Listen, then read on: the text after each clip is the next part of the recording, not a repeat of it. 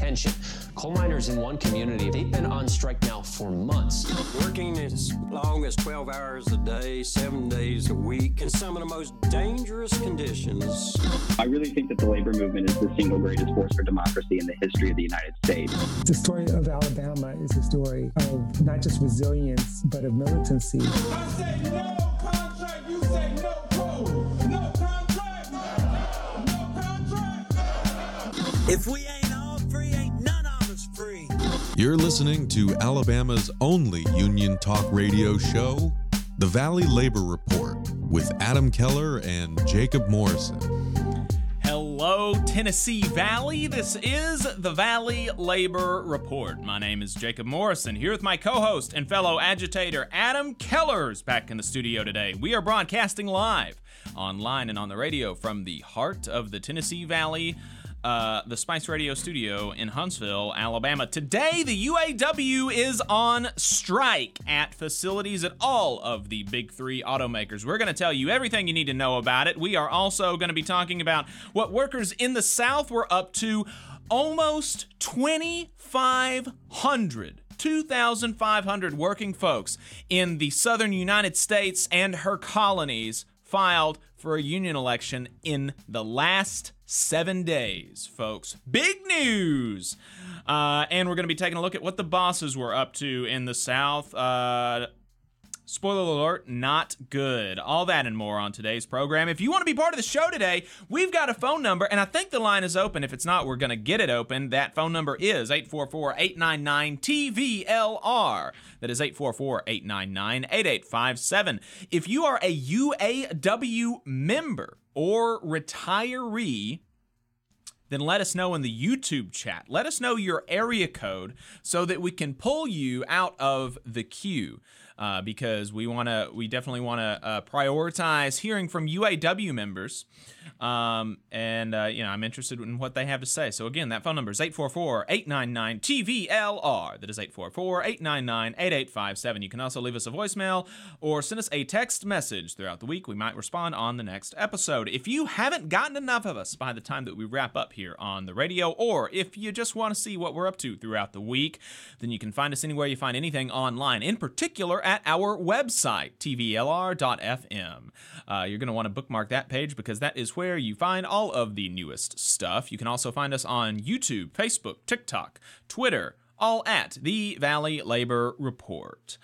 Just a reminder, your support helps us stay on the air, folks. Our largest single source of funding comes directly from our listeners. So if you want to be part of one of the folks that help us stay on the air, TVLR.fm/donate. You can make a one-time donation or become a recurring monthly donor. Any amount helps from $1 to $50. We appreciate it all. You can also go to patreon.com/The Valley Labor Report or buy our merch on our store, TVLR.fm/store. That is also where you can buy tickets to our first live show tomorrow. That's right, folks. Our first live show is tomorrow in Huntsville off of Lehman Ferry Road at Shenanigans Comedy Theater. We are going to have an opening stand-up set by local working comedian Sci-Fi. We are going to be having union members talking about beating the boss. We are going to have games. We're going to have union-made booze. It's going to be a lot of fun. Shenanigans Comedy Theater off Lehman Ferry Road tomorrow, Sunday, September 17th at 6 p.m. If you have a VIP ticket, you get in 1 hour early. TVLR.fm/store to get tickets. It's going to be a lot of fun. If you're a member of a union, then definitely think about getting your local to sponsor the show. While the largest single source of funding comes from our listeners, the majority of our funding comes from our union sponsors, and we are proud of that. We do not hide it. We're proud of it. We very much appreciate our union sponsors. Absolutely. Let me add a disclaimer that any viewpoints or opinions expressed in this program belong solely to their author and do not necessarily represent any organization or sponsor. We welcome all of our listeners, whether you're on YouTube, Facebook, Unclaimed Mysteries Internet Radio, WVNN, WZZA, WHIV, or through your favorite podcast app. We are proud to be part of the Labor Radio Podcast Network and encourage our listeners to check it out. So thanks for spending some time with us this morning. Absolutely. Appreciate everybody hanging out with us in the YouTube chat. Chris from Local 652 GM, 1 day longer, solidarity forever. Indeed, Infinite Content says that the Teamsters have refused to move any Big Three cars that the Big Three automakers want to get transported to the struck plants, and that is true. And the Teamsters always do that. They have it in their contract with UPS that they cannot be forced to cross picket lines. Chase says Local 249. Justin says Windsor Assembly, CACA, our countdown ends Monday at midnight. Justin says full support. The Darwin Clause, Stand Up UAW, Local 602. Hoosier says Local 685. Folks, a lot of UAW members in the chat. If you want to call in, 844-899-TVLR is the number. 844-899-8857. We appreciate you tuning in.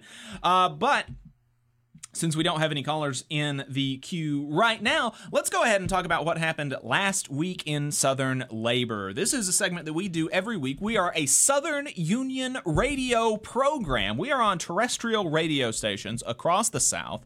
And, working folks across the South are moving. We're doing stuff all the time, and not enough people know about it. So we like to take a little bit of time every Saturday morning to do a little bit of rapid fire recount. So here's what happened last week in new election filings. Like I said, it was a big week for election filings in the Southern United States and her colonies. 2,455 workers filed for a union election in just last week, the last 7 days, in just the Southern United States and her colonies. That is amazing. Here they are. 25 workers at Science News Media Group in Washington, D.C. filed for a union election with the Washington Baltimore News Guild, Local 32035. 84 drivers and merchandisers at PepsiCo in Collierville, Tennessee filed for a union election with the International Brotherhood of Teamsters, Local 667. 9 workers at Lush Cosmetics in Friendswood, Texas filed for a union election with the United Food and Commercial Workers, UFCW, Local 455. 6 workers at Given Glass and Glazing in South Charleston, West Virginia, filed for a union election with the International Union of Painters and Allied Trades, IUPAT, District Council 53, Local Union 1195. 950 workers, from apprentice to journeyman, meter techs to heavy equipment operators, and more at Luma Energy Serve Company, which is the electricity provider in San Juan, Puerto Rico, filed for a union election with the International Brotherhood of Electrical Workers, IBEW, Local 222. 17 workers at Starbucks in Farmers Branch, Texas, filed for a union election with Starbucks Workers United. 8 workers at Cisco in Louisville, Kentucky, filed for a union election with the General Drivers, Warehousemen, and Helpers Local Union 89, which is an affiliate of the Teamsters. 7 staff for the union, the American Federation of State, County, and Municipal Employees, AFSCME, in Washington, D.C., filed for a union election with the Washington Baltimore News Guild Local Union 32035. 25 employees for the Allied Universal Security Services in Washington, D.C., filed for a union election with the Law Enforcement Officers Security Union. 31 service techs and advisors at Honda of Frontenac in St. Louis, Missouri, filed for a union election with the International Association of Machinists and Aerospace Workers. 12 workers at Marijuana Dispensary Home State in Kansas City, Missouri, filed for a union election with the Teamsters, Local 955. 6 workers at Panelmatic St. Louis in Earth City, Missouri, filed for a union election with IBEW Local 1. 780 workers, huge unit, at Pico Foods in West Point, Mississippi, filed for a union election with UFCW Local 1529. 215 workers at Phoenix Paper in Wickliffe, Kentucky filed for a union election with the United Steelworkers International Union. 200 workers at Grupo Antolin in Kansas City, Missouri, filed for a union election with Teamsters Local 41. 50 workers at Morton Salt in Cape Canaveral, Florida, filed for a union election with the USW. 30 workers at Battles Transportation in Washington, D.C., filed for a union election with the Amalgamated Transit Union, Local 689, and one group of workers withdrew their petition for a union election last week. 300 at Coca-Cola Southwest Beverages in Fort Worth, Texas, withdrew their petition for a unionization with the Teamsters, Local 997. We didn't have too many election results last week, and they were decidedly not good, but we did save the best for last. Starting off, 4 workers at CTI Foundation Terminal, Incorporated, in Savannah, Georgia, tied 2-2 in their election on whether or not to unionize with the USW, meaning the election is a loss for the pro-unionization workers. 7 sprinkler fitters and apprentices at E-Fire Southern in Gulfport, Mississippi, voted against unionization with the United Association of Journeymen and Apprentices of the Plumbing and Pipe Fitting Industry, UA, Local 669. 13 workers at Papa John's in Houston, Texas, voted against unionization with the General Service Union, 0-2. Interesting. 10 security guards at Fideicomiso Olímpico in Salinas, Puerto Rico, voted against unionization with the Union Bonafide de Celeste. The Bonafide Union of Security Officers is what it means in English. I looked it up.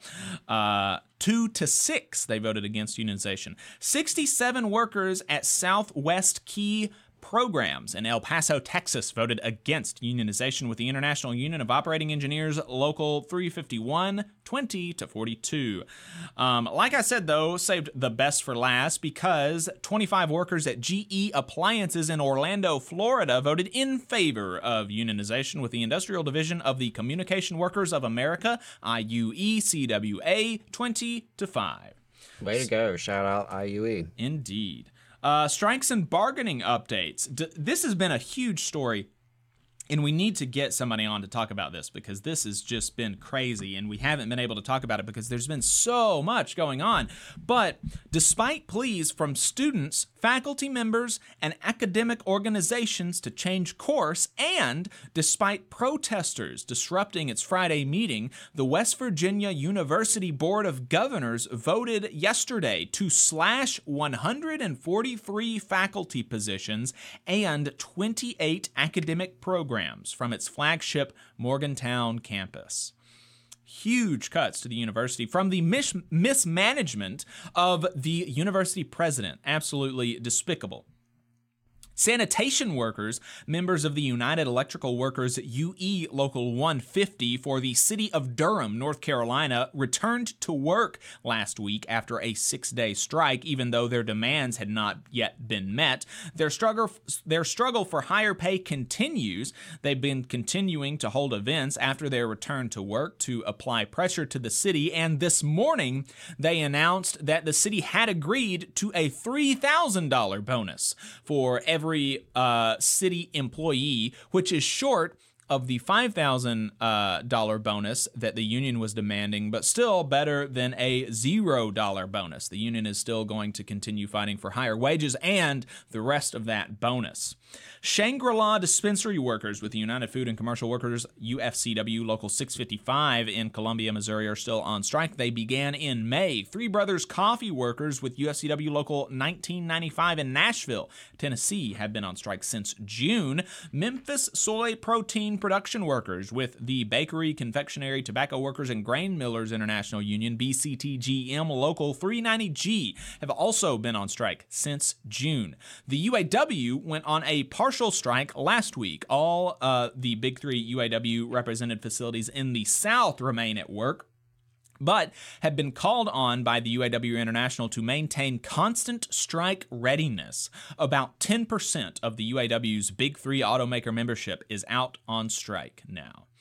In policy, politics, and legislation, the Brookwood Baptist Health Center will close 2 labor and delivery units in the Birmingham area next month, making Shelby County the largest county in the state without a labor and delivery department at 230,000 people. 250,000 people in the United States in the year of our Lord 2023 without a labor and delivery unit. Insane. Help at Home, which is a home health provider, is completely pulling its services out of Alabama at the end of September and plans to lay off nearly 800 employees after blaming the state's inaction to expand Medicaid. Wow. How many more jobs have to be lost? How many more lives have to be lost? U.S. Senator from Alabama, Katie Britt, last week came out in favor of free breast cancer diagnosis tests for women, saying, quote, "No woman across America should be faced with the impossible choice between affording basic necessities such as food or being able to confirm whether she has a life-threatening illness." Now, that's interesting because she has not come out in favor of free health care for women with a positive diagnosis, which presumably means that she is okay with women across America being faced with the impossible choice between affording basic necessities such as food and being able to treat a life-threatening illness. She just wants you to know that you're going to die. Better than nothing, I guess, but really kind of brings into question, when you start going down that road, it's like, what is the stopping point? And she does, very incoherent. The U.S. Department of Labor proposed a new rule that would strengthen protection for farm workers in the H-2A visa program and help prevent abuses that undermine wages and standards for all agricultural workers. The proposed rule would add new protections for worker self-advocacy, better protect workers against retaliation, make foreign labor recruitment more transparent, and enhance the department's enforcement. This proposal builds on a final rule the department published in October 2022 that modernized key aspects of the H-2A program. The U.S. Environmental Protection Agency, EPA, as part of its People, Prosperity, and the Planet program, announced a $100,000 research grant funding to the University of Alabama in Huntsville to develop a low-cost household water filter that removes PFAS. This project will help promote clean drinking water supplies, particularly in small, rural, tribal, and disadvantaged communities. So very cool. That wraps up our what happened last week in Southern Labor, and we captured all of it. Nothing else happened, if you didn't hear it there. Of course, I'm kidding. If we missed something, let us know, tvlr.fm/contact, and we would love to add it to the next installment of Last Week in Southern Labor. Really appreciate everybody's time this morning.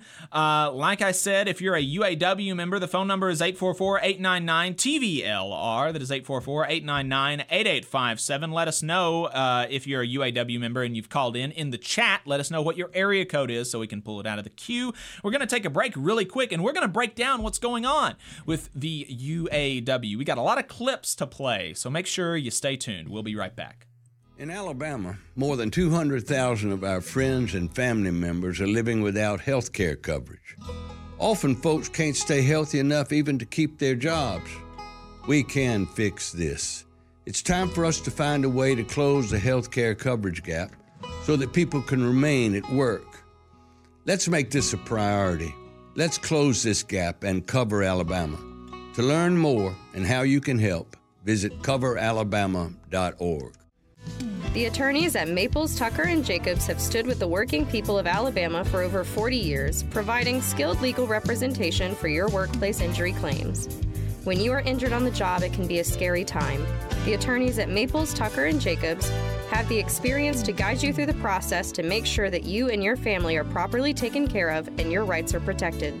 If you need help, call the attorneys at Maples, Tucker, and Jacobs at 855-617-9333 or visit online at www.mtnj.com. no representation is made that the quality of legal services provided is greater than the quality of legal services provided by other law firms. Support for the Valley Labor Report comes from the International Federation of Professional and Technical Engineers Union.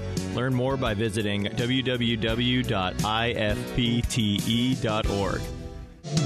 Attention union members, membership organizations, podcasters, or anyone with a payment processing need. The future is here, and your organization needs to be prepared by working with Unionly. With Unionly, your union or organization can take payments on a mobile device, eliminating processing fees, giving you a better price than other payment processing methods, while at the same time supporting a union-friendly business with a specialized skill set to meet your needs.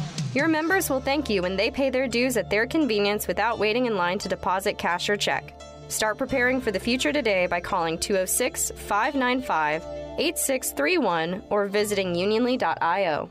Are you looking for a better future, a career that can have you set for life, and to be a part of something that's bigger than yourself?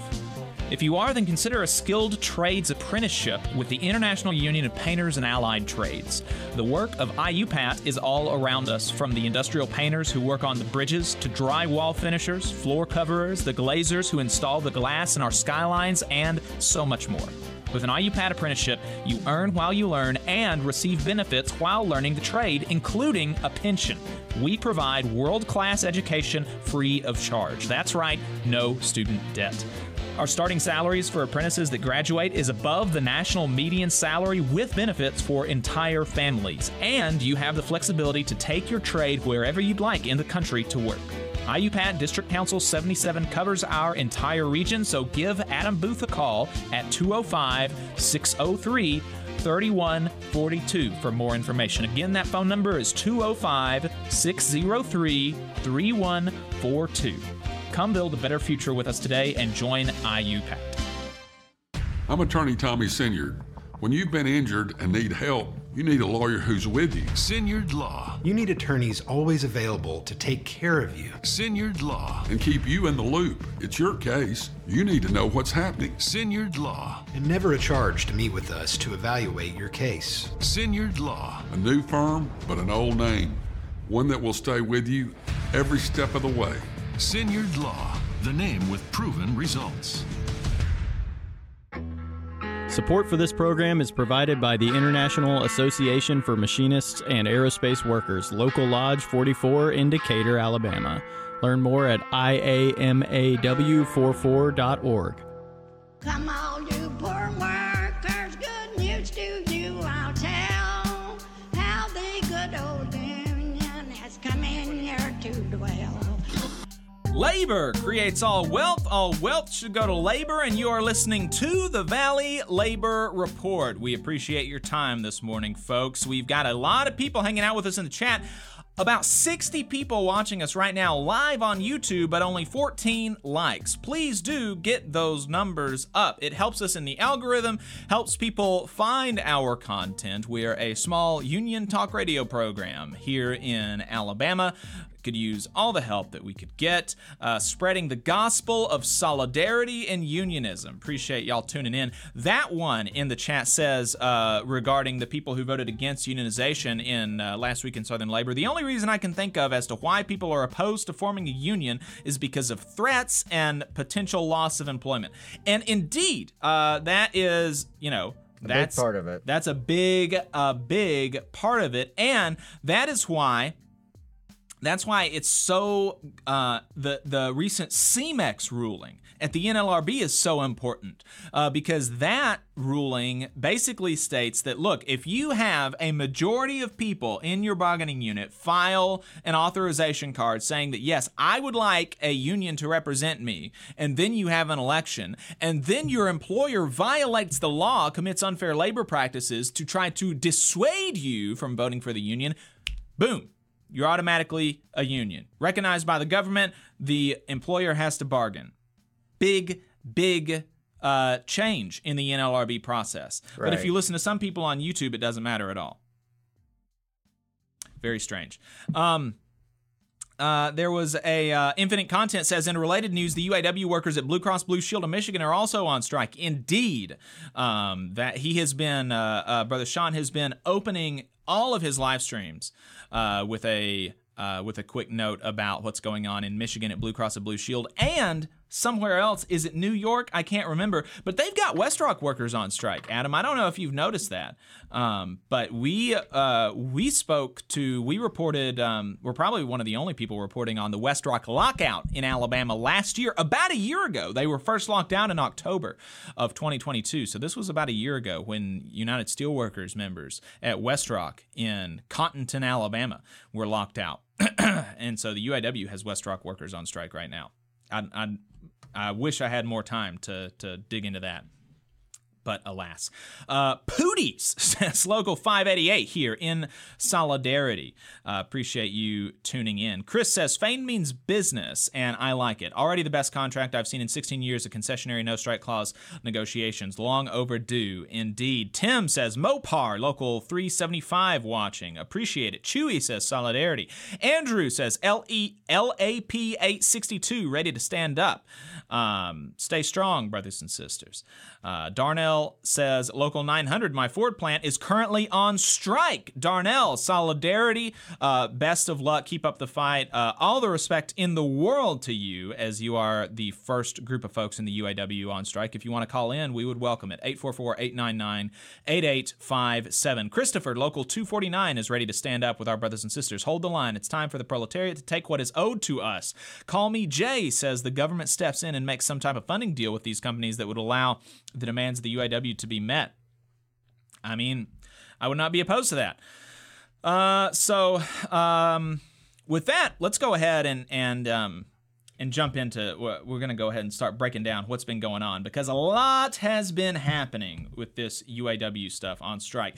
And I just want to start this off by reminding people that the corporate media is they're gonna pull what the compensation is for the top progression of the top tier of workers at the big three automakers. And then they're going to say, look at these people, they've got it better than you, and they're going on strike. They're greedy. They're shutting down the economy because they're greedy, while not talking about how the CEOs at all of these big three companies make 300 times more than that person, right? It's insane. And so they're going to take the top tier, the top progression of the top tier, despite the fact that the majority of UAW members at the big three automakers today are not in the first tier. They're in the second tier. They are either temporary employees or they are second tier permanent employees. Meaning, if they're temporary employees, they don't even have health care, they don't have a pension, they don't have a 401k, they don't have time off, nothing. It's just straight pay. And that straight pay starts at $15 an hour at some of these plants, and caps, and for temporary employees, caps after 6 years at $19.82 at a Jeep plant.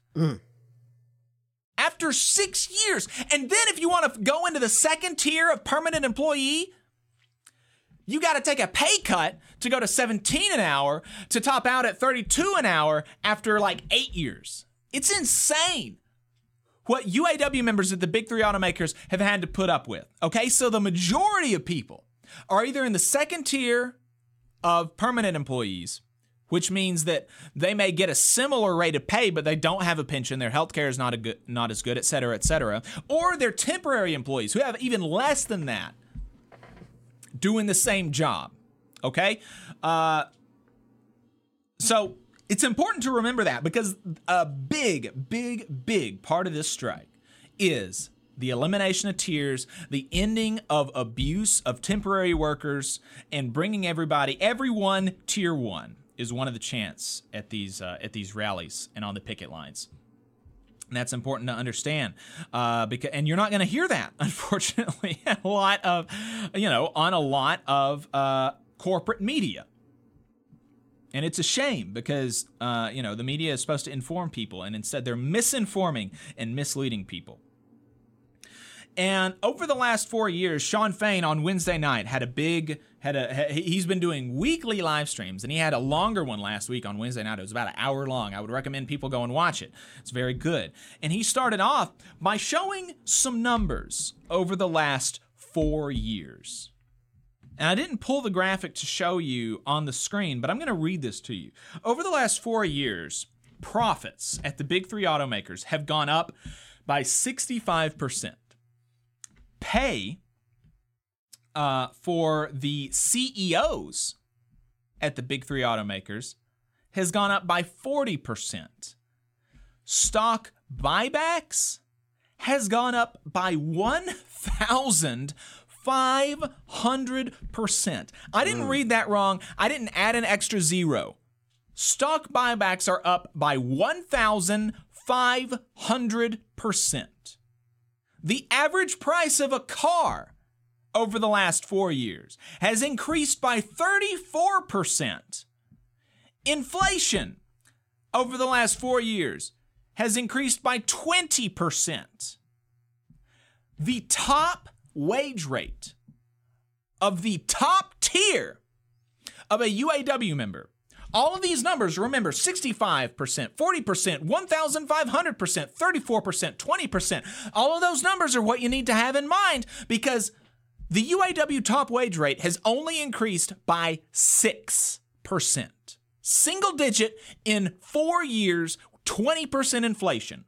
Golden era for these companies, according to the Ford CEO.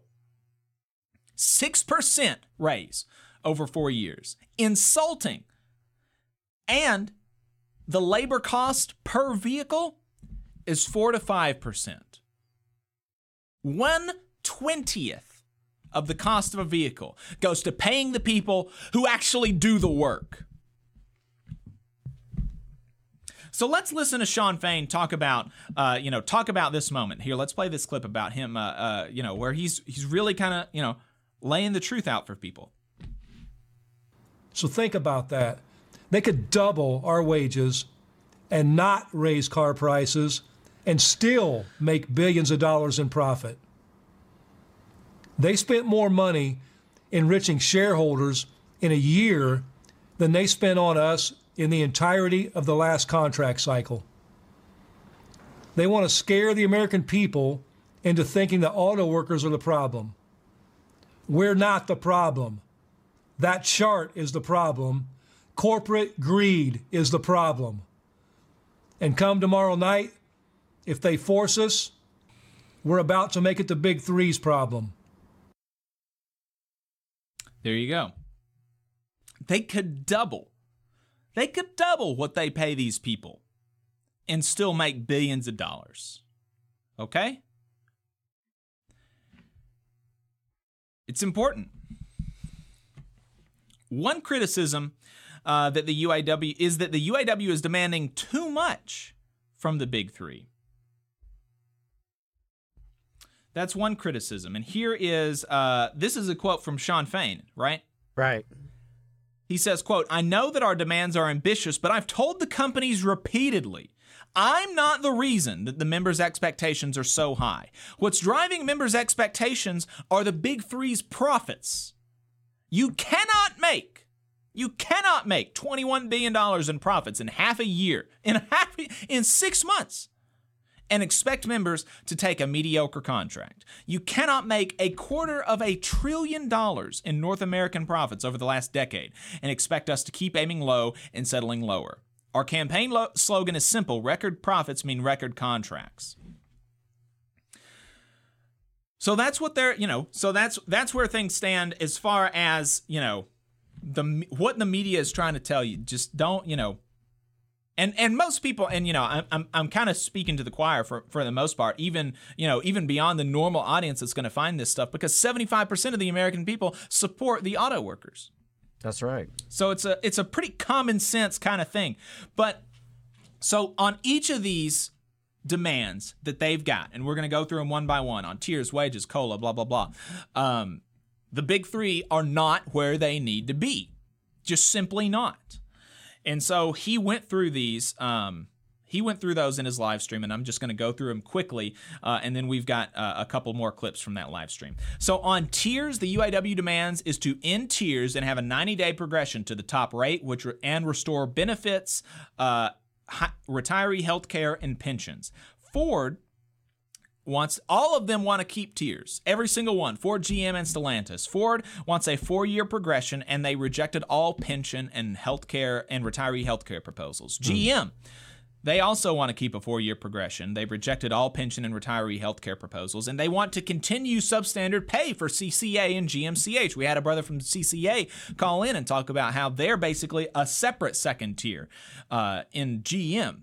Unacceptable. Stellantis wants to keep 4-year progression, rejected all pension and retiree healthcare proposals, and they want to continue substandard pay at Mopar. On wages, UAW is demanding significant double-digit pay raises to match the salary increases of the big three CEOs, catch up with inflation, and make up for decades of falling wages. Ford, all of them have inadequate pay offers. Ford says 20% over 4 years. GM, 18% over 4 years. Stellantis, 17.5% over 4 years. Those don't even make up for the inflation of the last 4 years, right? So even with the most generous offer on the table right now, Ford, at the end of this 4-year contract, a Ford UAW member would be making less than they did in 2019. 4 years from now, 2027. Not acceptable. On COLA, cost of living adjustments, UAW wants a return to COLA. They say, like, look, if inflation rises, you got to meet that with your pay because we can't be the only people that are at risk for inflation. You cannot offload all of the risk of inflation onto your employees, and that is a reasonable position. Ford is offering a deficient COLA that would only have provided an estimated wage protection of less than $1 over the next 4.5 years.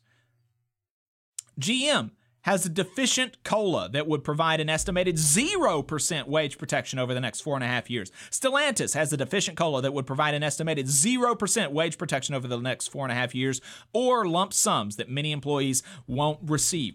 Now, look, these are all deficient. These are all not acceptable. But remember, and Sean Fain has pointed this out, at the beginning of this thing, everybody said there's no way you can get COLA back at all.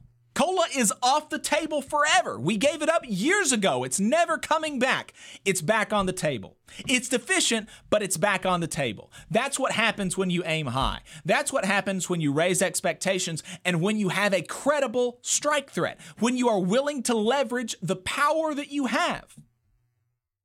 You get stuff back on the table. On profit sharing, the UAW wants to enhance profit sharing.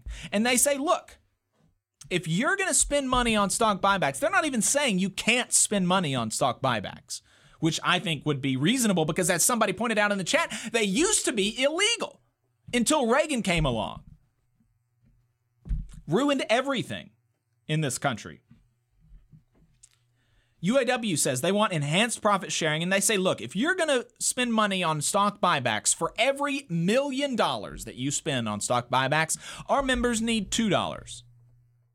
And that's still not even, you're only spending at that profit sharing formula, you're spending only like a third as much on workers as you are on shareholders, because they got about 140,000 members. So if you do $1 million in stock buybacks, what you're doing is like 700,000 or 600,000, or no, 140 members. That's only 300,000. $300,000 for every 1 million on stock buybacks. Okay, that is, again, eminently reasonable. In fact, I think the argument could be easily made that you ought to double the amount of stock buybacks on employees. For every $1 that you spend on stock buybacks, $2 ought to go to employees. But look, the UAW is being reasonable. Ford, all of them actually want concessions on profit sharing. Every single one. Ford would have resulted in a 21% smaller profit sharing check over the last 2 years. GM would have resulted in a 29% smaller profit sharing check last week. Stellantis calls for significant reductions of profit sharing checks based on an unknown internal company attendance calculation. On temporary employees, the UAW wants to end the abuse of temporary workers by converting to full-time after 90 days, providing full benefits and profit sharing. Absolutely. Shouldn't have a second tier of employees. Shouldn't abuse temporary employees. Temporary employees are supposed to be temporary, right? Right. Ford says they'd be willing to do a conversion of all current temporary employees with 90 days continuous service to full-time in progression. So here we go. We're starting to get some movement from Ford on that. But from GM and Stellantis, they're both not adequate. GM says inadequate benefits, no profit sharing, meager wage increases to only $20 an hour for temporary employees. Not acceptable. Stellantis, no path to full-time. Inadequate benefits, no profit sharing, meager wage increases to $20 an hour. Not cutting it. On job security, the UAW wants the Working Family Protection Program, which we have been very hyped about. It's very cool. Basically says, look, if you take a plant away from our community, you've got to keep paying us to build our community. You can't leave us in the lurch. We're spending every day hundreds of years of our community's life for you. You can't just leave us in the lurch. You got to be in it with us. They also want the right to strike over plant closures. Ford rejected all job security proposals. GM rejected all job security proposals. Stellantis rejected all job security proposals and proposed the unilateral right to close and sell 18 facilities, including various assembly and powertrain plants and part depots. Not acceptable. Work-life balance. UAW wants an increased work-life and family balance with more paid time off and holidays. Ford rejected all quality of life proposals except for Juneteenth and 2 weeks of paid parental leave. GM rejected all quality of life proposals except Juneteenth. Stellantis rejected all quality of life proposals except Juneteenth. And this is another something that the corporate media is really hitting on. We're going to play a clip in overtime of Tim Scott saying how the 4-day work week is just insane. And these people would be saying the exact same thing in the in the 30s, 40s, and 50s when people were fighting for the 40-hour work week. They would say, "Oh, what you want to make more money and you want to work less? You're lazy. You're greedy." And that's absolutely not the case. American workers are more productive today than ever, and yet we are working more than in the past, and much more than people in other countries. Sean Fain has pointed this out multiple times in his live stream. Workers in Germany work 3 months less a year than American workers. 3 months less. You sacrifice 3 months, 30% more of your life to making some ghoul at the top of a corporation profits than workers in Germany. And yet somehow every single company in Germany has not moved and outsourced. Somehow Volkswagen still makes cars in Germany. Right? Not impossible. On retirees, UAW wants a significant increase to retiree pay. All of them have rejected increases to retiree pay. And so, correct me if I'm wrong, Jacob, I believe retirees haven't received a pay increase since 2003. Yep. Is that correct? Yep, that's my understanding. Last I checked, cost of living, it's gone up since 2003. Yeah, indeed. So, and retirees, like Sean Fain has pointed out, retirees built these companies. Retirees built the UAW. Retirees built the middle class. And for the big three to disrespect them like that is just really, really, really gross. And so that's where they are, and that is why the UAW went on strike on Thursday night at midnight at facilities at all of the big three auto companies. For the first time in history, UAW's never done that. They've always picked a target to strike and tried to pattern agreements out, based on that. But this time they're targeting all of the companies. They're negotiating all the companies at the same time. And so that's the way that they're doing it. And specifically, what they're calling the stand-up strike is they are starting at multiple facilities or at one facility at each of the big three automakers and having them strike at first. So, and that what that does is it gives them room to escalate. They don't put everything on the table at once. It gives them room to escalate at the bargaining table. It also saves their strike fund some money, because even though the UAW has the biggest strike fund of any union in the country, if you start doing math, as you should do if you're thinking about these things, if you start dividing any number by 140,000 employees, it gets small fast. It gets small fast. And so you don't want to ask people to go on strike if they don't have to. And you don't want to spend money that you don't have to. And so what they're trying to do is trying to maximize pain on the big three automakers with minimal pain for the UAW members. Also, what we've been seeing over the last couple of days since the strike began is Ford, and I think now another company came out this morning and saying that they are idling a couple of plants as a result of the strike at these final assembly plants. Some people are trying to say that striking final assembly plants is not strategic, which does not make sense to me, because for a product to actually go to market, what has to happen? It has to be assembled, right? At the final assembly plant. Doesn't get sold if it's not assembled at the final assembly plant. Very strategic in my view. And so some of the companies are idling some of these other facilities that the UAW has not struck. And what does that mean? That means they are being locked out. That means they are not striking. That means they're eligible for unemployment. So that is that much less money that has to come out of the strike fund to support these workers because they are able to get unemployment. It's very strategic. Very, very strategic. And this also, like, friend of the show, brother from Pennsylvania, Connor Lewis, president of Labor Council up there. He said that this gives them the ability in bargaining. If the big three automakers slide a proposal across the table and say, here's our offer, the UAW can just walk out of the room, make a call, come back to the table, and say, another plant just went on strike. That doesn't cut it. Right. Give us something else. And they're not going to know which plants are going to go on strike. Somebody else mentioned this in the chat. There are a lot of rumors, and it's not totally substantiated, but there's been a lot of UAW members saying this. So I think it's probably reasonable. And in these times did report that that the big three automakers were caught off guard. But what I'm talking about is that there was a leak that came out, ostensibly leaking the UAW strike targets. And so because of that, the big three tried to move products in anticipation of these facilities being struck. And the leak was of the wrong plants. It was not the plants that ultimately went on strike. And so there was very costly movement that was for naught because it wasn't those facilities. And then the facilities that did go on strike were not prepared to go on strike. The management wasn't, right?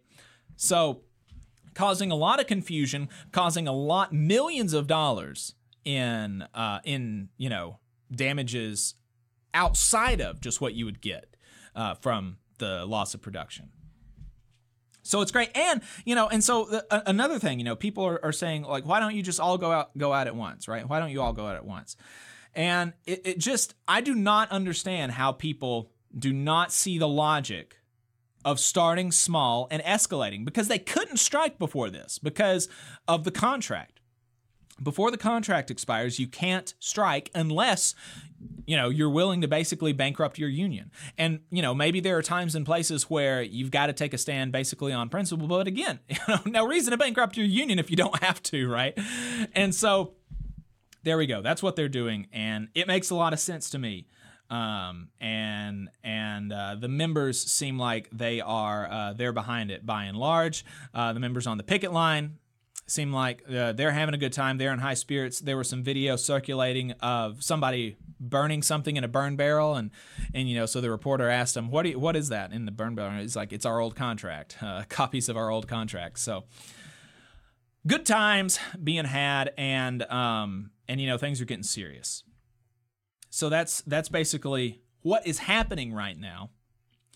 And I wanted to play this next clip from Shawn Fain as he was gearing up to announce what exactly the strike plans were going to be. And it's a long clip. It's about 5 minutes long, but it was so powerful in my view that I really, really wanted to share it with y'all. And like I said, the stream was like an hour long on Wednesday night, so I would recommend going back and checking it out.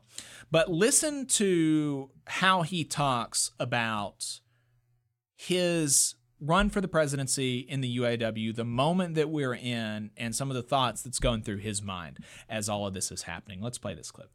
Those of you that don't know me, one of the first things I do every day when I get up as I crack open my devotional for a daily reading and I pray. Earlier this week on Saturday, I was struck with my daily reading, which seemed to speak directly to the moment we find ourselves in. And it was called Fear and Faith. And I found it interesting that morning I was getting ready to head to Solidarity House to meet with the negotiating committees and review this plan with them. And under that Fear and Faith daily reading, the commentary I read talked about great acts of faith are seldom born out of calm calculation. It wasn't logic that caused Moses to raise his staff on the bank of the Red Sea. It wasn't a confident committee that prayed in a small room in Jerusalem for Peter's release from prison. It was a fearful, desperate band of believers that were backed into a corner. It was a church with no options, a congregation of the have-nots pleading for help. And never in those moments were they stronger. At the beginning of every act of faith, there's often a seed of fear. And I got to tell you this, when I made the decision to run for president of our union, it became a real test of my faith, because I can tell you I sure as hell had doubts. Because I knew what I was taking on. And I knew what I was up against. So I had to look myself in the mirror and I had to tell myself, either you believe it's possible to stand up and make a difference, or you don't. And if you don't believe it, then shut up and stay on the sideline. I knew in my heart that the membership felt exactly like I did, that my union family was fed up with all the corrupt stuff that had went on in the past, and they were fed up with the company union philosophy. I chose to have faith in our members, and that's why I'm standing here today with all of you. I chose to be sworn in when I became president on my grandmother's Bible, which I have here with me. I take this with me a lot of places. In 1933, at the height of the Great Depression, my grandmother's parents couldn't provide for their children any longer. So they dropped her and her brothers and sisters off at an orphanage. That orphanage gave her this Bible. And in the front of this Bible, there's an inscription that has my grandmother's name and says, Christmas 1933, Halston Orphanage. Years later, my grandparents were part of the millions of families who moved to the Midwest to work for auto companies and seek out a better life. Like my grandfather's pay stub that I carry with me every day, I'm proud to have inherited my grandma's Bible and her faith. And I want to share with you another powerful verse from Scripture that really speaks to me in this moment. It's Matthew 17:20 and 21, where it says, For truly I tell you, if you have faith the size of a mustard seed, you will say to this mountain, move from here to there, and it will move, and nothing will be impossible for you. For years, as a member of the UAW, and even during this current round of bargaining, I found it heartbreaking to read comments from members and retirees that have such low expectations. How many times have we been told we'll live to fight another day? I've read comments such as, you can't get cost of living back, it's gone forever. I've heard comments about you can't bargain for retirees. I've read comments about how you're asking for too much. That's company talk. And it comes from a mindset that's a direct result of company unionism. It comes from the worst of our union's history, of setting expectations low and settling even lower. And for many of us who have yet to see our union fight hard and win big, it's hard to imagine what that would look like. Making bold demands and organizing to to fight for them is an act of faith. It's an act of faith in each other. And yes, these corporations are mountains, but together we can make these mountains move. The first time that I listened to that, like, I'm not a religious person, but I started tearing up. I thought it was very inspiring. Later, like I said, continue to recommend reading that. Lenny Powers in the comments says, a camel has more of a chance to pass through the eye of a needle than a rich man has to pass through the gates of heaven. He also read that verse in the live stream. And so basically telling the big three CEOs that they're going to go to hell, which, if you read the Bible, then that's probably, if you read it literally, if you're one of those, then, that's kind of what you're stuck with. And so I really appreciated that. Like I said, not a religious person, but I grew up very religious. That's the kind of language that I have grown up around. That's the kind of speech that I've grown up around, and it makes me feel at home.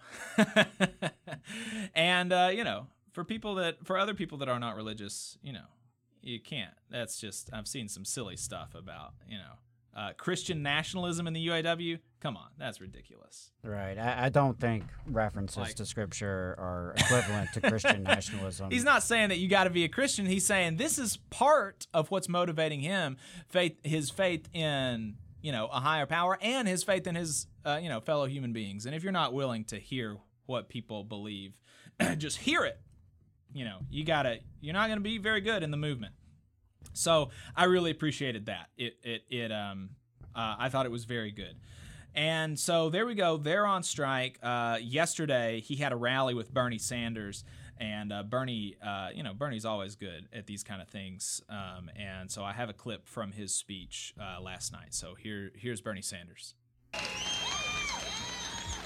And let me tell you, and Sean has made this point over and over again, in the last 50 years, there has been a massive redistribution of wealth. Problem is, it's gone in the wrong direction. Instead of going from the top down to the bottom, it's gone from the bottom up to the top. And what this strike is about, and what workers are standing up all over this country for, is we're going to reverse that trend. If the ruling class of this country wants a redistribution of wealth, we're going to give it to them. There we go. Speaking of Wall Street and a redistribution of wealth, the CEOs have been reacting to this stuff and talking about how good they think that their contract offer is. And just remember, I went through everything with you. It's not great. They're not meeting the demands. Here's what Jim Farley, who is also, by the way, some other Farleys related to him. The Chris Farley. He's related to Chris Farley from SNL fame, which is unfortunate because Chris is cool. But this Farley is not good. Here's what Jim Farley had to say about the contract. Quickly put in some perspective. The offer that they have, what they're demanding relative to where you are right now, how much damage would that do to the bottom line if you were to say, sure, we'll give you 40%? If we signed up for the UAW's request, instead of making money and distributing $75,000 in profit sharing in the last 10 years, we would have lost $15 billion and gone bankrupt by now. The average pay would be nearly $300,000 fully fringed for a 4-day work week. There is no way. Per employee, per UAW employee. Yeah. This is our fully tenured school teacher in the U.S. makes $66,000. Someone from the military or fireman makes mid-50,000. Okay, pause this it is there. 4 or 5 times, 6 times what they make. There's no way we can be sustainable as a company. He is saying, and now that $300,000 fully fringed, I doubt it. He's been lying, and we're going to show you another part of how he lied. But talking about fully fringed $300,000 compared to straight salary for teachers, not fully fringed, at $60,000. I mean, he knows this is like his world, talking about salaries and compensation and all of this kind of stuff. He knows he's being a slimy operative in that clip, comparing fully fringed to salary, to straight salary. Just really, really, I mean, disgusting stuff. But this is the kind of this is the people that Wall Street is sending. Okay, let's continue. That's why we put our proposal in 2 weeks ago to say, look, you want us to choose bankruptcy over supporting our workers? Here's our proposal. Let's work through this. We've heard nothing. Yeah, absolutely. The UAW is not asking Ford to go bankrupt. And here is Shawn Fain's response to Ford's allegations. I heard the CEO of Ford say that it would bankrupt them if they met your demands. What do you think of that? I think it's a joke. You know what? They could double our pay right now. Labor, the cost of labor that goes into a vehicle is 5% of the vehicle. They could double our wages, and they could not raise the price of vehicles, and they would still make billions of dollars. It's a lie like everything else that comes out of their mouth. That's exactly right.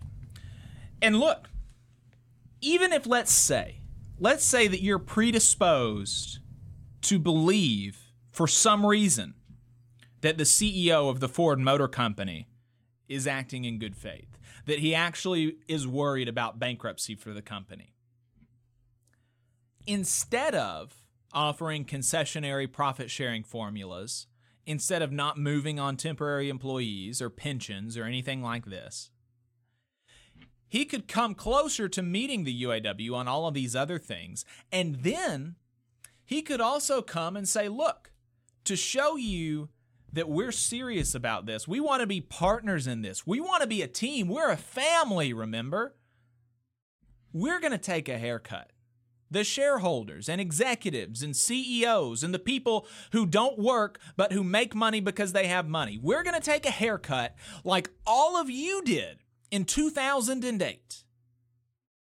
So in exchange for not giving you every single thing you want, I'm going to cut my salary by half and only make $15 million a year. I'm going to cut my salary by half and go from $30 million to $15 million a year. I'm going to put a cap on stock buybacks. I'm going to put a cap on dividends. Shareholders got more in the last year than UAW members over the last 4 years. That's never going to be the case going forward. It's never going to be more than 1-to-1. If a shareholder gets $1, a UAW member gets $1. That's what we're doing moving forward because we're a team, we're a family, remember? But that's never on offer. That's never on offer. These people always want the unilateral ability to increase their compensation to ungodly levels without the input of their employees while crying poor when the workers demand their fair share. So don't buy a lick of it until and unless they start doing some of that, which they have shown no compunction to do. Let's take a look at Mary Barra from GM, what she's saying about the contract. One of your competitors said the deal that the UAW wants would push them into bankruptcy. Can GM be successful if you met all their demands? Actually, no. The demands, which has been said, and we said, for the life of the contract, the initial demands were over $100 billion. We still have a ways to go with the offer they put on the table last night. Yeah. Same thing that Jim Farley's saying, and exact same response from Shawn Fain, basically. That they're lying. According to SEC filings, you received nearly $21 million in total compensation in 2022. In comparison, the median total compensation for Ford employees was about Yeah, but this is a really funny clip, and we're gonna. So anyway, like I said, they're not offering to take a haircut, and they've been actually explicitly asked about this because this has been a big part of the messaging from the UAW. Look at how much these bigwigs are making compared to us. And so if you are a thinking person, this would be one of the first things that you start to go to. Look, maybe I can take a haircut and only make $15 million, $10 million a year instead of $20 or $30 million. And so they have both been asked, Jim Farley and Mary Barra, to justify their pay. Here's what Jim Farley, CEO of Ford, what he had to say when he was asked about it. According to SEC filings, you received nearly $21 million in total compensation in 2022. In comparison, the median total compensation for Ford employees was about $75,000. That's a 281-to-1 ratio. Do you think that gap should change? Pause it here. Look at this freak's eyes. Can you see? If you're listening on the radio, find us on YouTube. And look at this guy's eyes. I mean, this is a guy, I don't know how he couldn't have been expecting this question, but this is someone who is freaked out, who has no idea what to say. I mean, just it's an amazing face. What a ghoul. Let's continue. Well, I think, first of all, my job is to add value to the company and to make sure all of our workforce is handsomely rewarded, that we all benefit in growth.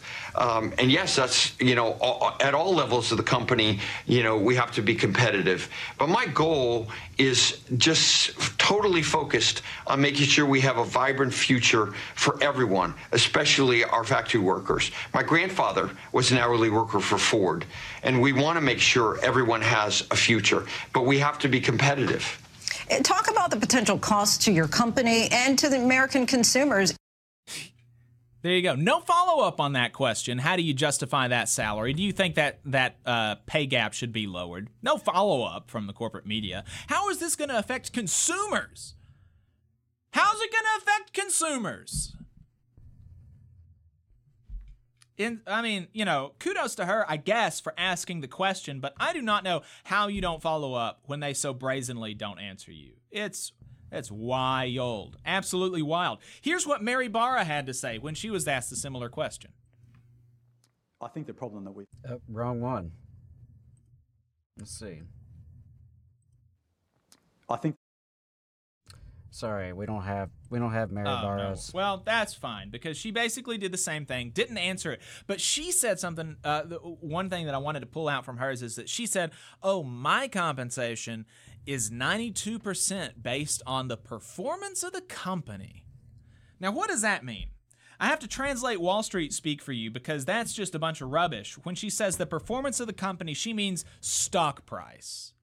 She doesn't actually mean how good are the vehicles, how well are the employees taken care of, how satisfied are the customers. Stock price is what she means by that. And stock price can be manipulated by things like stock buybacks, like we talked about. That used to be illegal, but now they are legal. And what happens when you buy a stock back is you decrease the supply.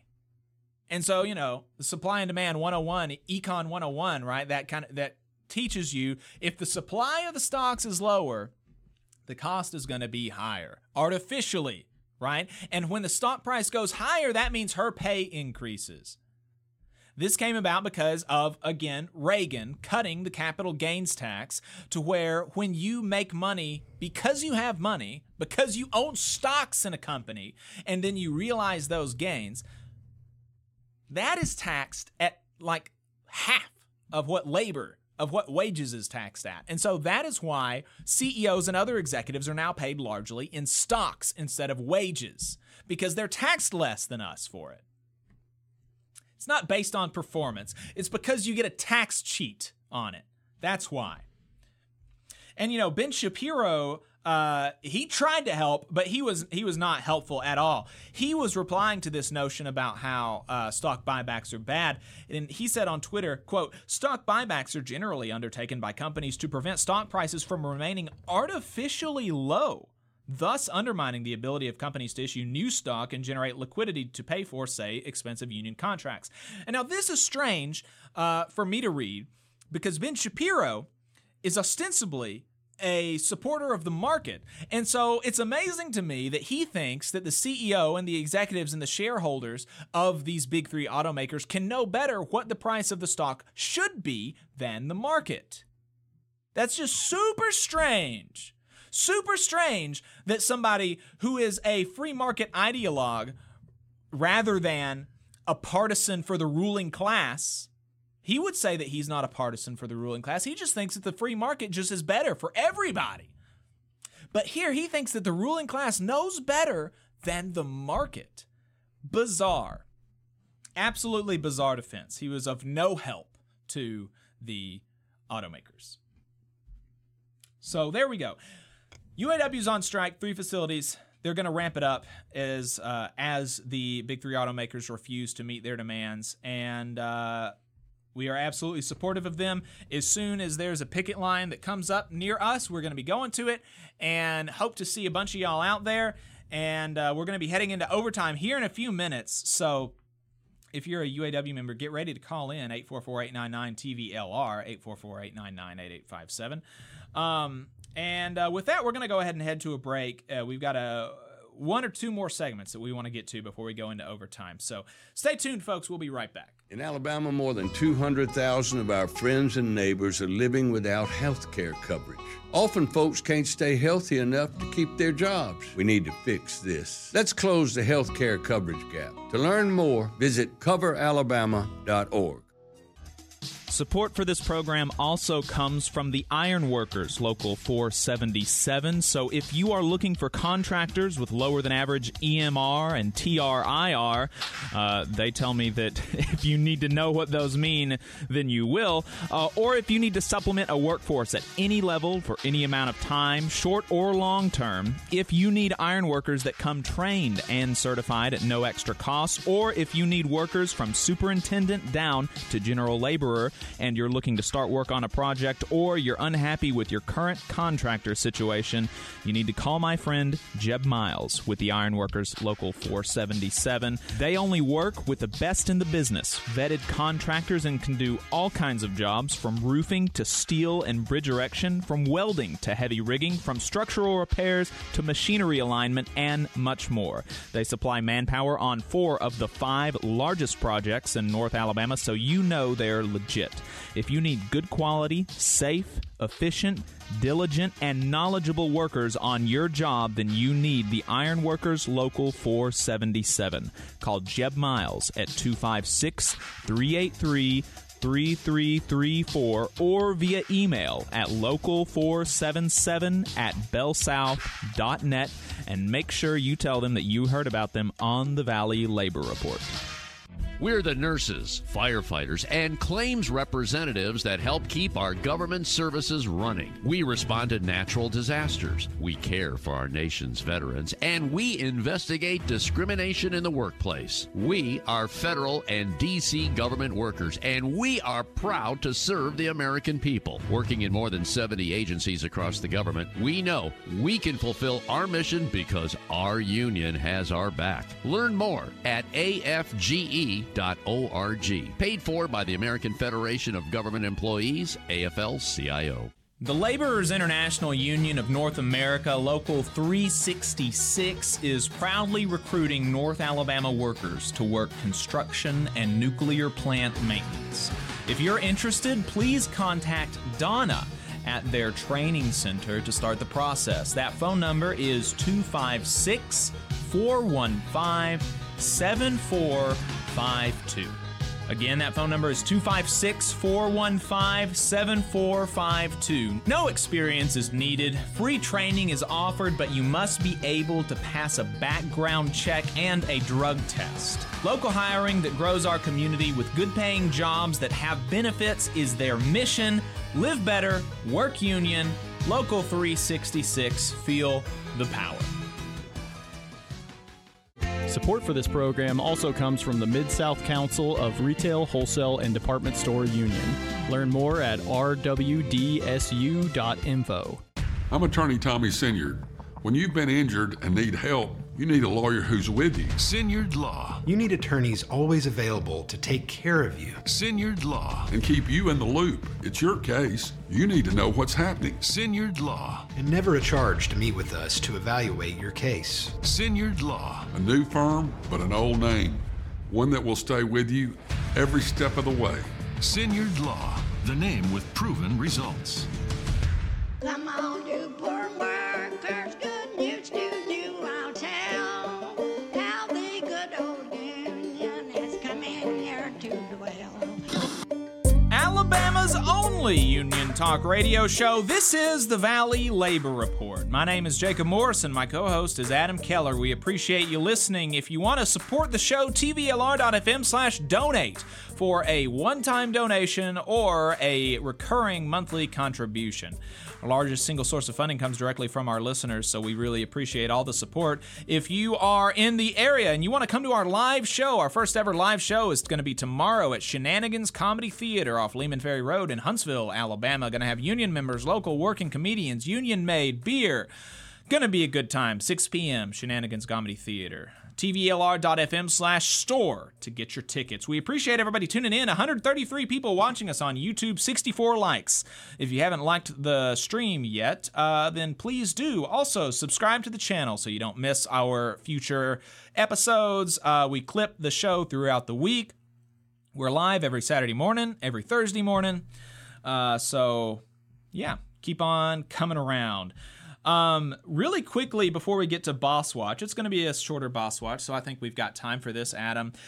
It's the 5-year anniversary of something, or the 1 year or 3. It's an anniversary. Talk to us about it. What's going on? Oh, okay. All right. I see what you're doing here. All right. So, let's see. This week was the 7-year anniversary of Casey Wardynski resigning from Huntsville City Schools as the superintendent.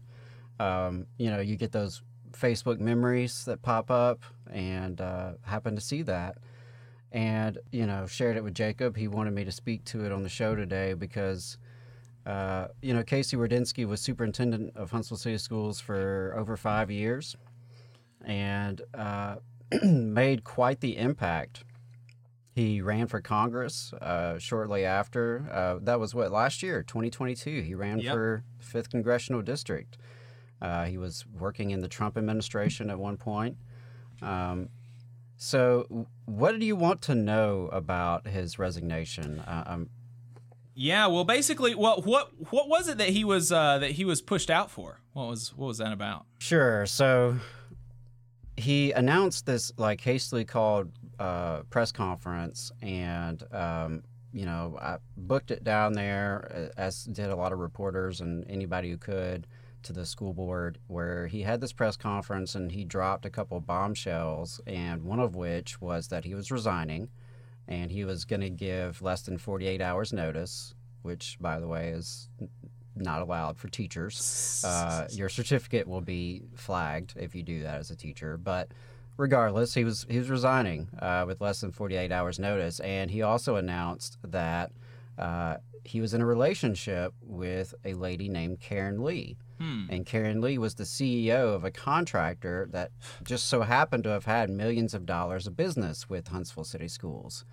And so there was an obvious question about conflict of interest there. And he said that he was trying to be on the up and up, and wanted to just go ahead and resign lest it become a problem. And of course, it was increasingly a problem because just a couple weeks beforehand, his allies had lost the school board election. And so for the very first time, he was actually going to face opposition at the school board. He had had a 5-0 majority his whole time.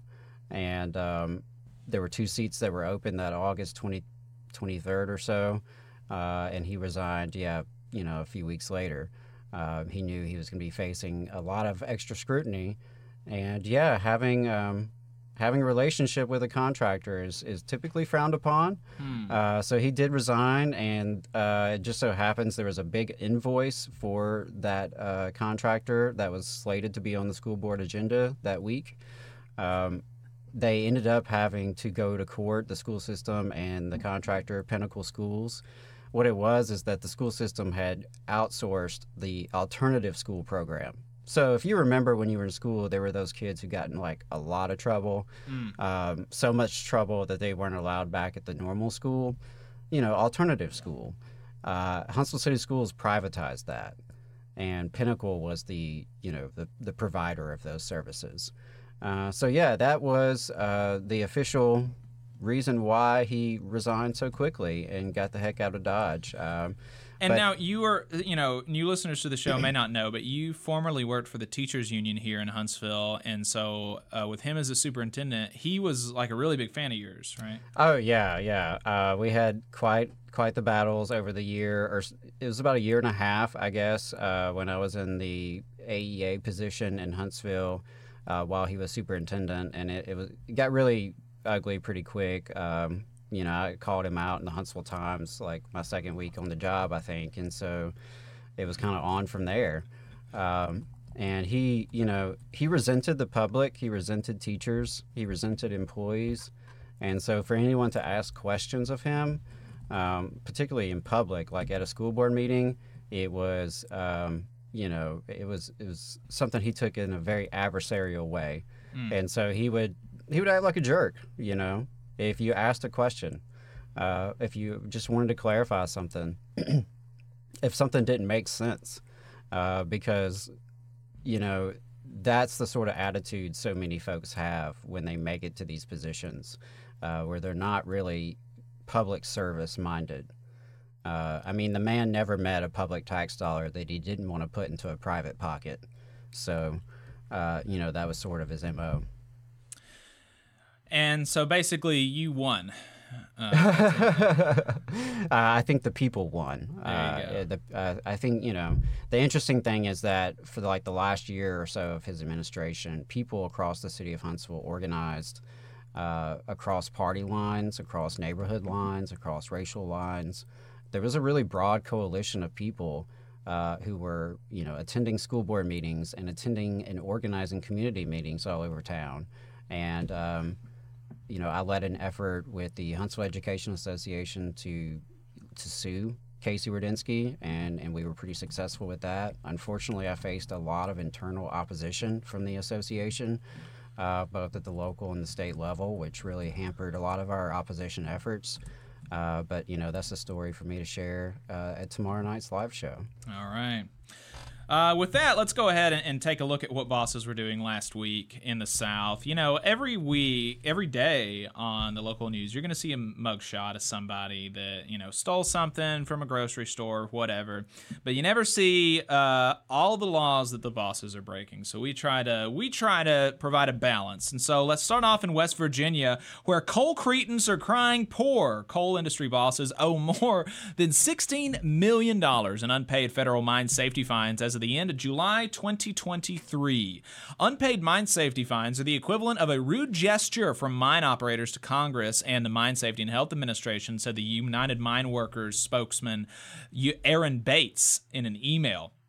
She continued, it leads to a lack of accountability and compromises the safety of miners. In particular, mines controlled by West Virginia Governor Jim Justice and his 2 adult children owed $3.09 million in delinquent federal mine safety fines as of July, according to data uncovered by a Gazette Mail Freedom of Information request. The Justice's mine safety debt comprised nearly a fifth of the debt nationwide, according to the Mine Safety and Health Administration. Just wild stuff that these people can get away with. In Hawaii, a Georgia-based prime contractor schemed to deny payment of overtime wages to 110 construction workers from 12 states employed on several hotel renovation projects in Honolulu between 2019 and 2022. The U.S. Department of Labor has recovered $700,000 in back wages and damages for these 110 workers. Investigators with the department's wage and hour divisions found that S&A Industries of Sewanee, Georgia, paid the affected workers straight time rates for all hours worked and used a series of illegal payment arrangements to avoid paying overtime wages for hours over 40 in a work week. The workers were employed by 7 subcontractors to complete various renovation projects at Hilton and Marriott resorts. In addition to the back wages and an equal amount in liquidated damages, the department assessed S&A Industries with $40,000 in civil money penalties for its repeated and willful FLSA violations. Wages and damages recovered ranged from $1,000 to $28,000 per worker. In Missouri, on March 27th of 2023, an 18-year-old employee of a Missouri contractor was applying sealant to a commercial building's roof when he fell more than 22 feet and suffered serious injuries that left him in a coma for 5 days before he died. After the tragic fall, the employer, Troyer Constructors LLP, offered a foreman and allowed a foreman and another worker to continue working without fall protection until they finished their shift. The same day. So this guy falls eventually to his death, and the employer's like, no, keep working, and no fall protection. Insane. In addition, inspectors with the U.S. Department of Labor's Occupational Safety and Health Administration learned that the Jamesport employer in Missouri had fall protection available, but allowed employees to decide if they wanted to use it. OSHA investigators determined that, in addition to not ensuring employees used fall protection, the contractor failed to train them on how to use it. Investigators also found that Troyer Roofing did not train employees on proper forklift operations, failed to provide workers with face and eye protection, and did not have a written hazard communication program for sealants and other chemicals that the employer used. Penalties proposed are $205,000. The company has 15 business days from receipt of the citations to comply, request an informal conference, or contest the findings. We had several dishonorable mentions, including 2 from Alabama, where Security Engineers Incorporated, a Birmingham, Alabama-based company specializing in contract security services, which operates in at least 14 states, violated federal labor law when it denied female applicants employment and job assignments because of their sex, the EEOC charged in a lawsuit. Delaware-based TCI of Alabama LLC, which is a recycler of large items such as transformers, violated federal law by firing an employee for participating in an internal investigation of alleged sex discrimination, the U.S. Employment Opportunity Commission charged in a lawsuit. 2 weeks after federal workplace safety investigators warned the operator of a Tamuning construction company of hazard conditions facing employees working in an excavation, they returned to find the company again exposing workers to potentially deadly trench hazards as they installed a sewer line at the Paradise Court subdivision in Mangalau. The DOL proposes $73,000 in penalties. There's a couple others, but you're going to have to go to tvlr.fm/contact and sign up for our newsletter to find those. One more announcement in Boss Watch. There is help wanted to stop bosses in Mississippi, where the U.S. Department of Labor investigators are seeking to interview employees at a Hattiesburg poultry plant as they continue their probe into the death of a 16-year-old worker in July of 2023. The department's Occupational Safety and Health Administration and Wage and Hour Division have opened workplace safety and child labor investigations at the Marjack Poultry, Mississippi plant. To aid the investigation, OSHA obtained a warrant from the U.S. District Court for the Southern District of Mississippi to secure access to the Marjack facility and investigate safety hazards related to the incident.